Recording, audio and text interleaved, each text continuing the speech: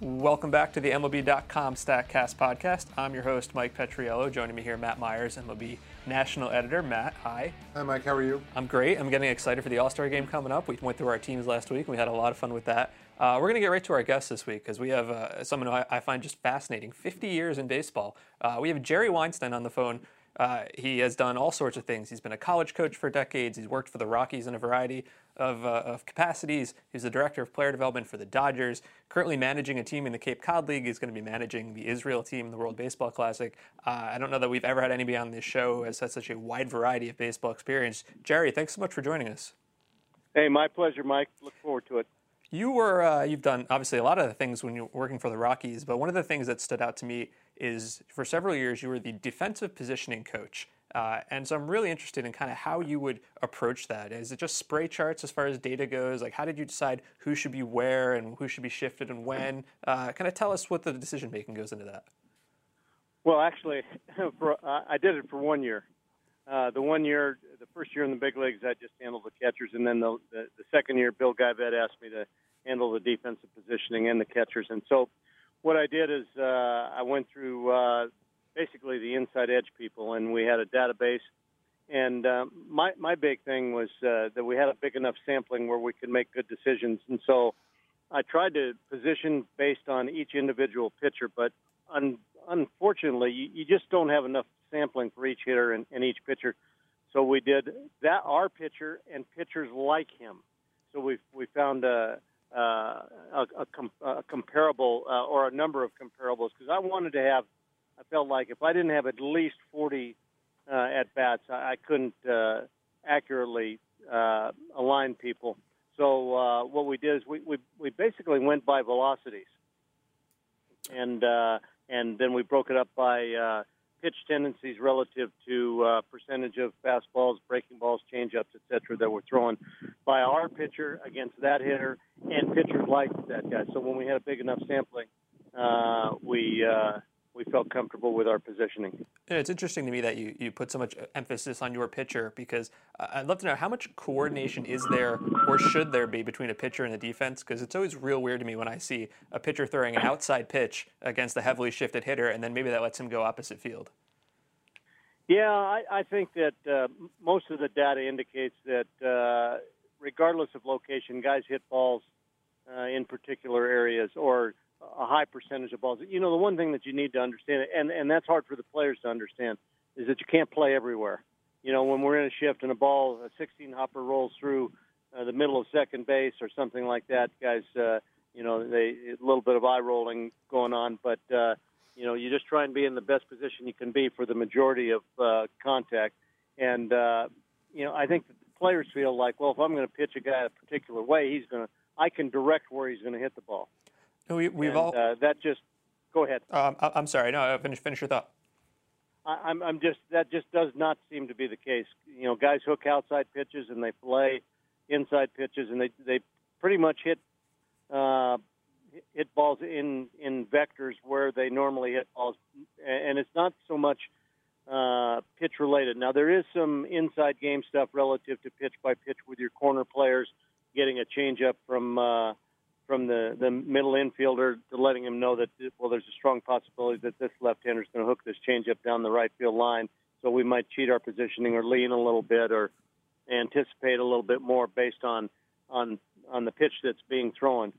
But in general, we're aligned where we think they're going to hit the ball regardless of where the pitch is thrown and regardless of the type of pitch.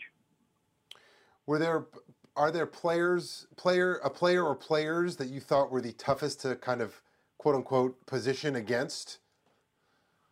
Well, no, I don't think so. I think that, I didn't do it long enough.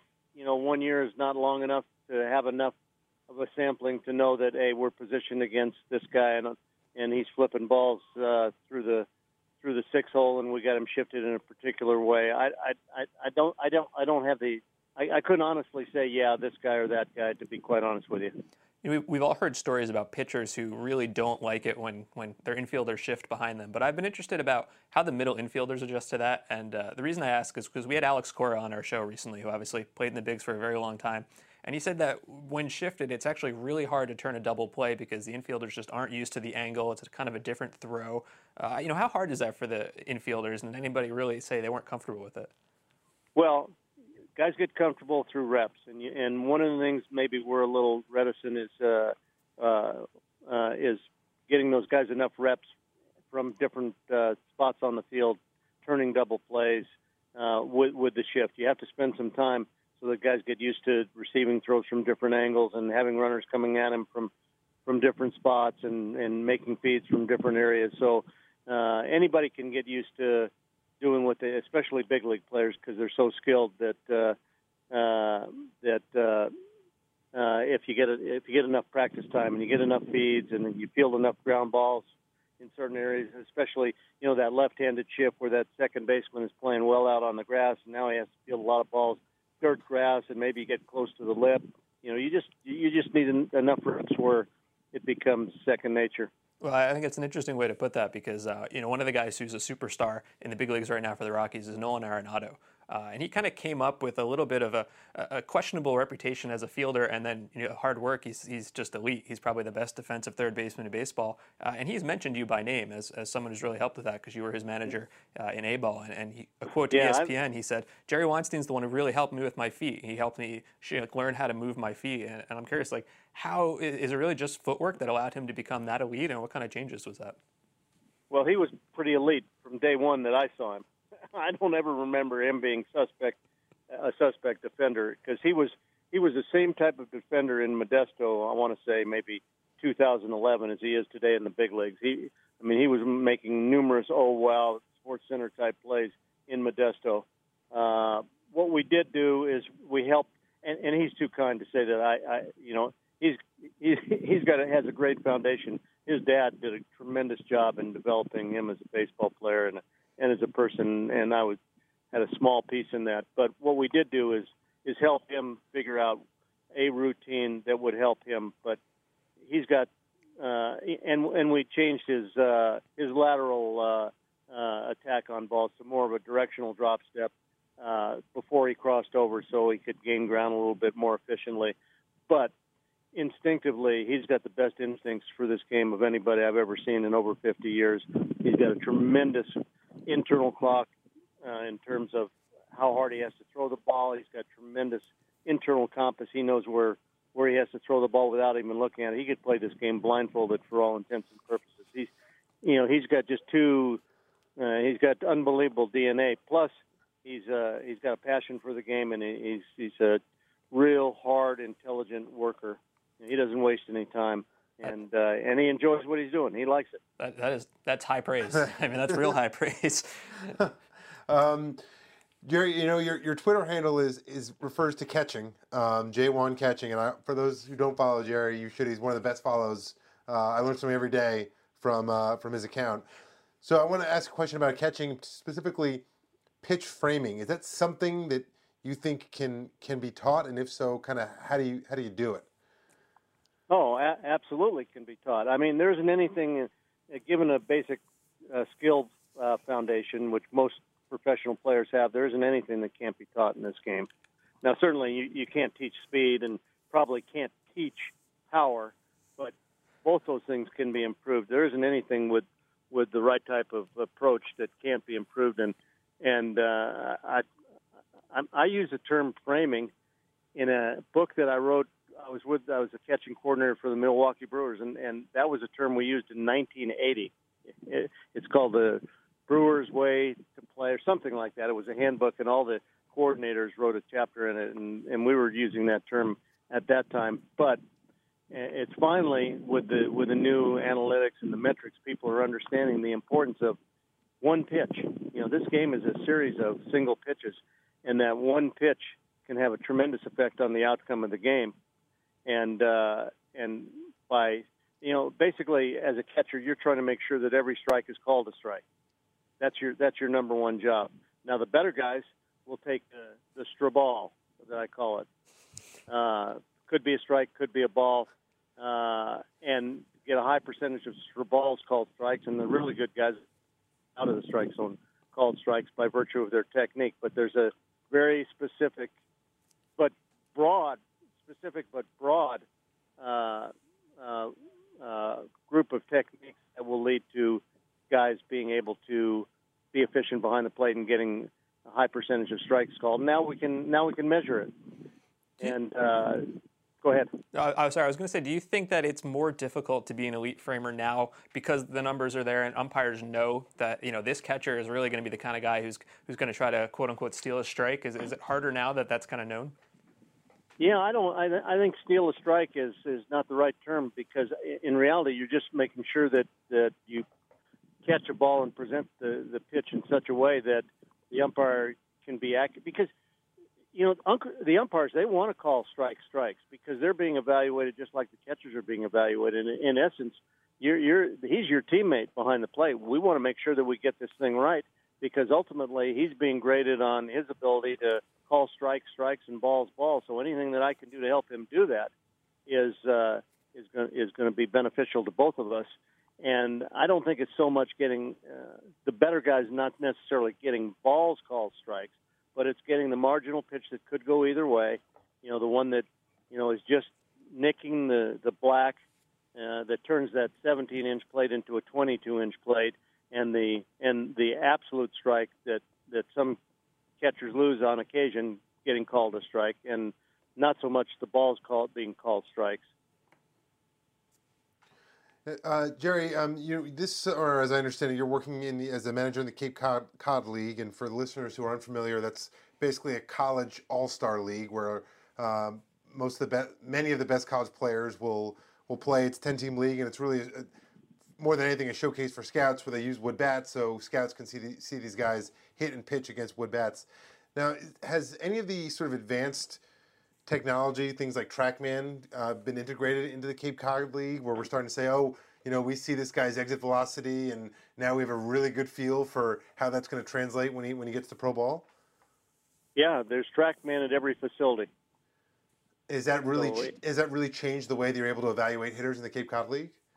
Well, unfortunately, we don't get the data. The major league teams get the data, and so we're not using that data necessarily.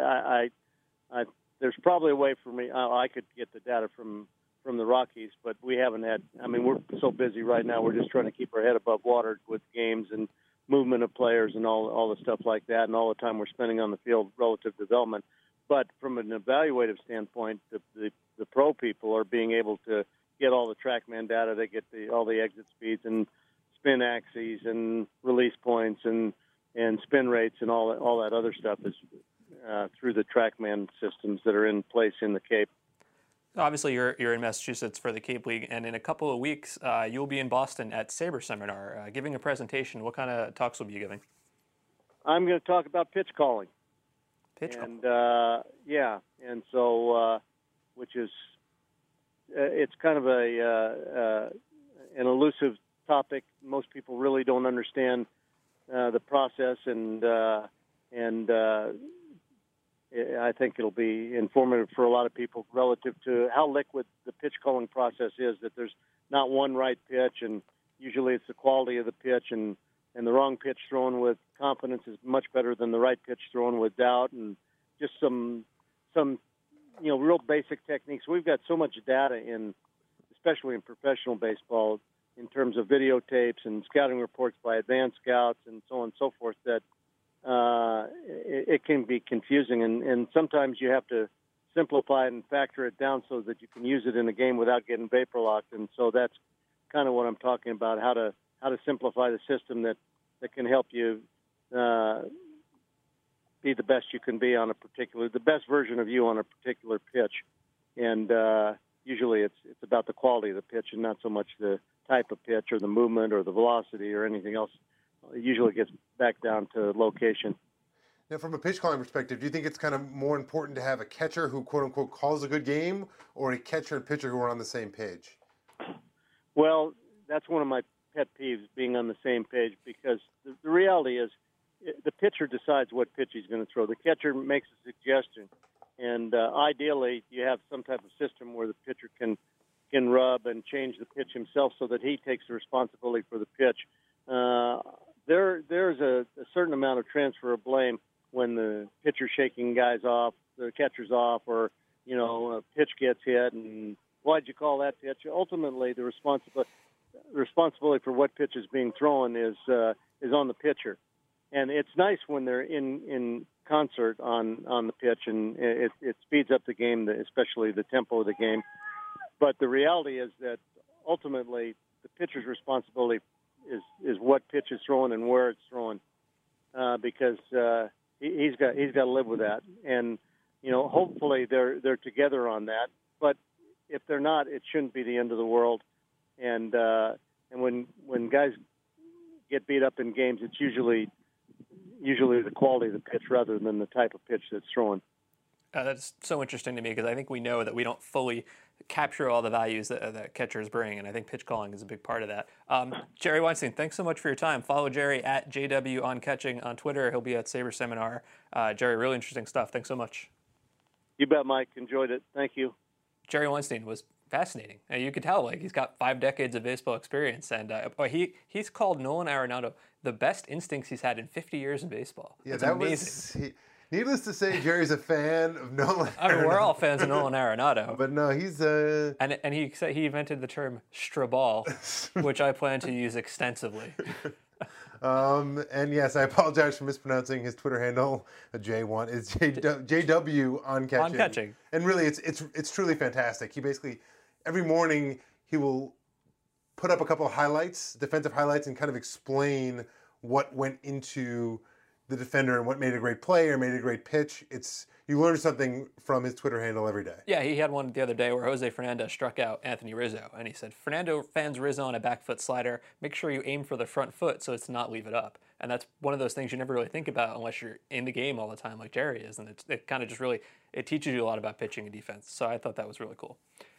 We should talk about Melvin Upton. I know that's not a sentence you hear all that much here in baseball, but nice segue. Melvin Upton. Hey, NL West, Rockies. Sure, Padres. whatever. We're not smooth.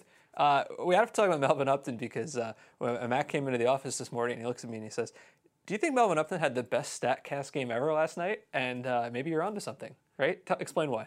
So first inning, he hits a 465-foot home run, dead center field at Petco Park. The ball does not carry that well at Petco Park.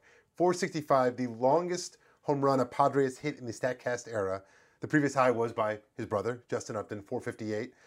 So nice game right there on its own. It's the 8th longest homer by anybody in the big leagues this year. 108 miles an hour, 24-degree launch angle. That's going to lead to distance, as it obviously did. So good start.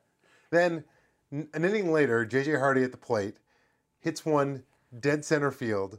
Upton, in only his first start in center field since April 17th, and his second center field start of the year, goes straight back, goes over the wall to rob J.J. Hardy of home. Like literally, he reaches well beyond the wall to rob the home run.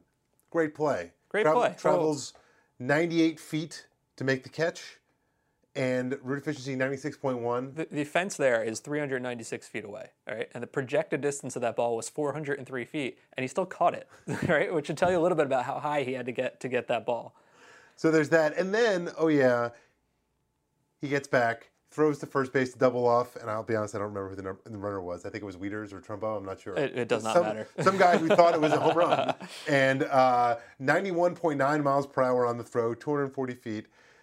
Just the third player in the StatCast era to have a play in which he covered more than 90 feet and a throw of more than 90 miles per hour for a double play. On the same play. The other two guys, Danny Santana, and interestingly enough, Albert Almora, who has only been in the big leagues for like a minute.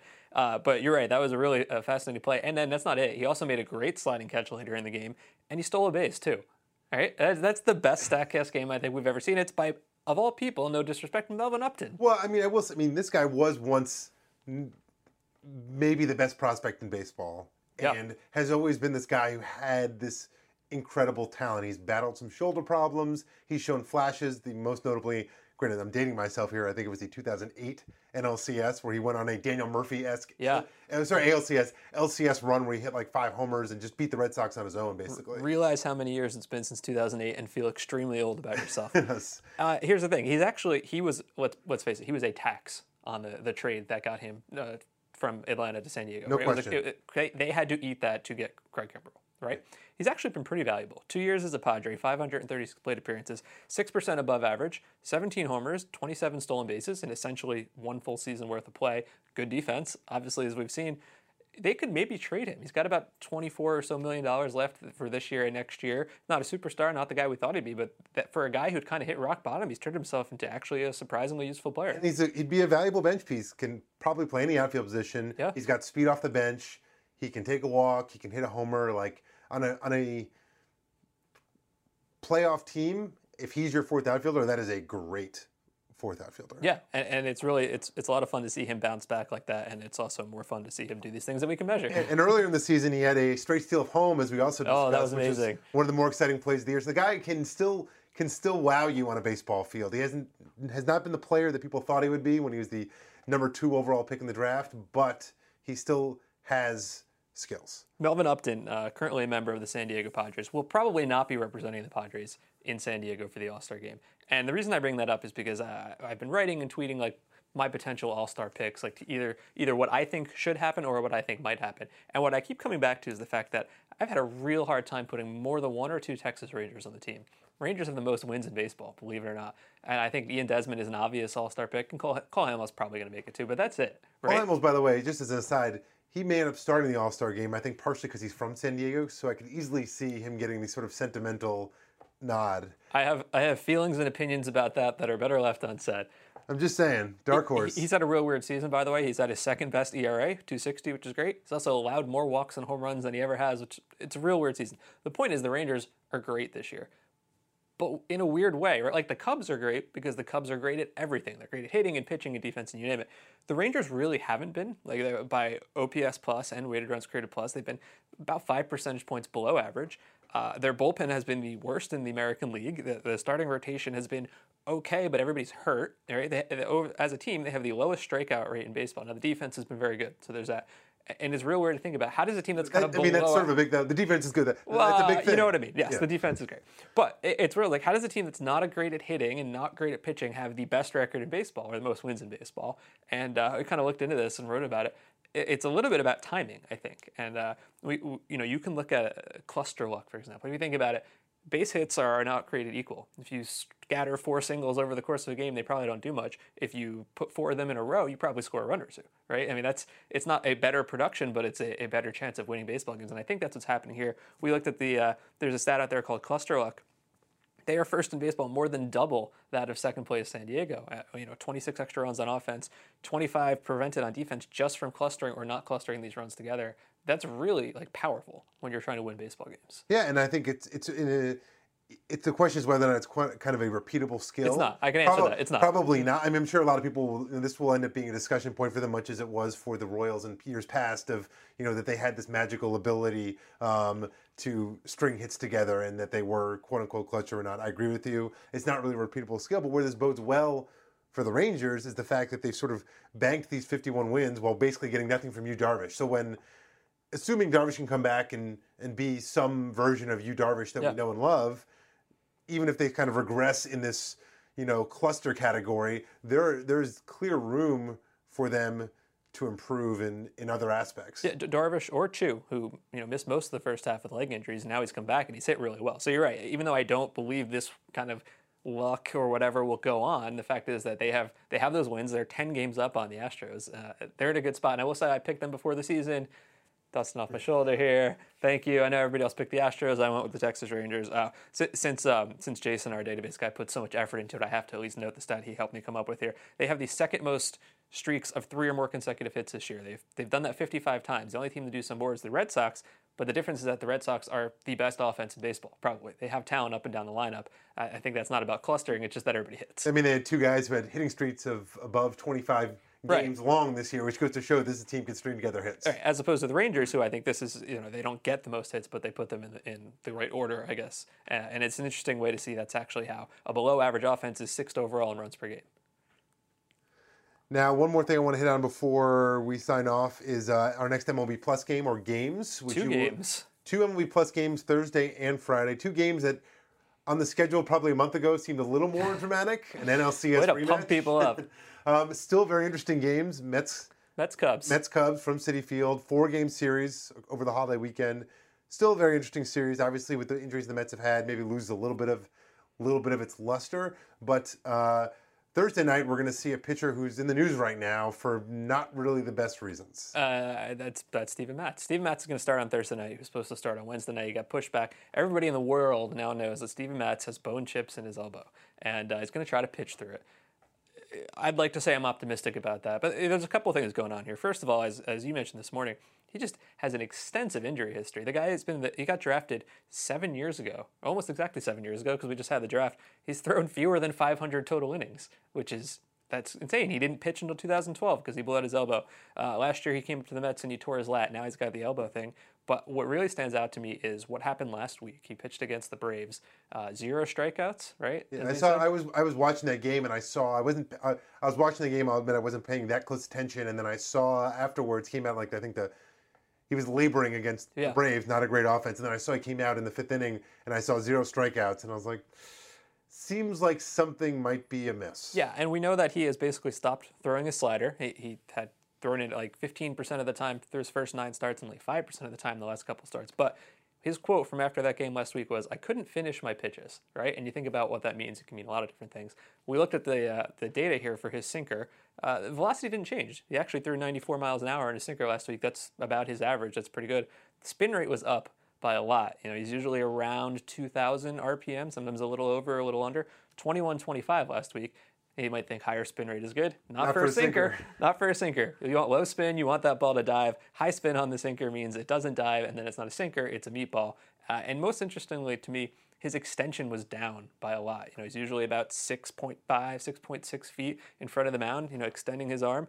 Only 6.3 feet. And that sure looks to me like a guy who's having, he's uncomfortable with his mechanics because his elbow hurts. Yeah, and that's one of the things that I sort of, and I preface this, as you may be aware, I'm not a doctor, but... news to me. The reports are basically like you can pitch through a bone spur because it doesn't affect your ligament. And I mean, obviously that seems to be the conventional wisdom. But what I wonder about, and this is something that a more trained professional could answer, is, well, let's say you're in discomfort, so you adjust your mechanics to account for that. Are you then running risk of injuring yourself in a different way? So it's like, the elbow is fine, but then I hurt my shoulder. It goes right on down the chain. So this doesn't necessarily seem like the best idea to me, but I. And in the meantime, he's had to drop an important secondary pitch, so guys can sit on the fastball, which doesn't seem like it's sinking as much as usual. Oh, and the Cubs can kind of hit the ball a little bit. So it'll be interesting to see how he performs against the Cubs tomorrow. In terms of setting a pitcher up to succeed, this doesn't seem like the best scenario for Steven Matz. Yeah, well, it's interesting to be able to use extension and spin rate because the velocity hasn't changed. That's the first thing you'd look at for years. Velocity hasn't changed, but spin rate has, extension has. Everything is worrisome for me about that. And as we will get into extensively on MLB Plus, it's not the pitching that's the problem. It's the offense. The Mets haven't hit in about 6 weeks. Anyway, if you want to hear more about that, join us on MLB Plus on Thursday at 7 Eastern and Friday at 7 Eastern. They are both free on MLB TV or in the MLB TV app. It'll be myself and Darren Sutton, and at various points Anthony Kestrovitz and Jim Duquette will be joining us, and Lindsey Berra, and a whole cast of our MLB.com family. The game is free and it's super fun. Thanks for joining us. This has been the MLB.com StatCast podcast. Matt Meyer sitting next to me. I'm Mike Petriello. Thanks for listening. Catch you next week.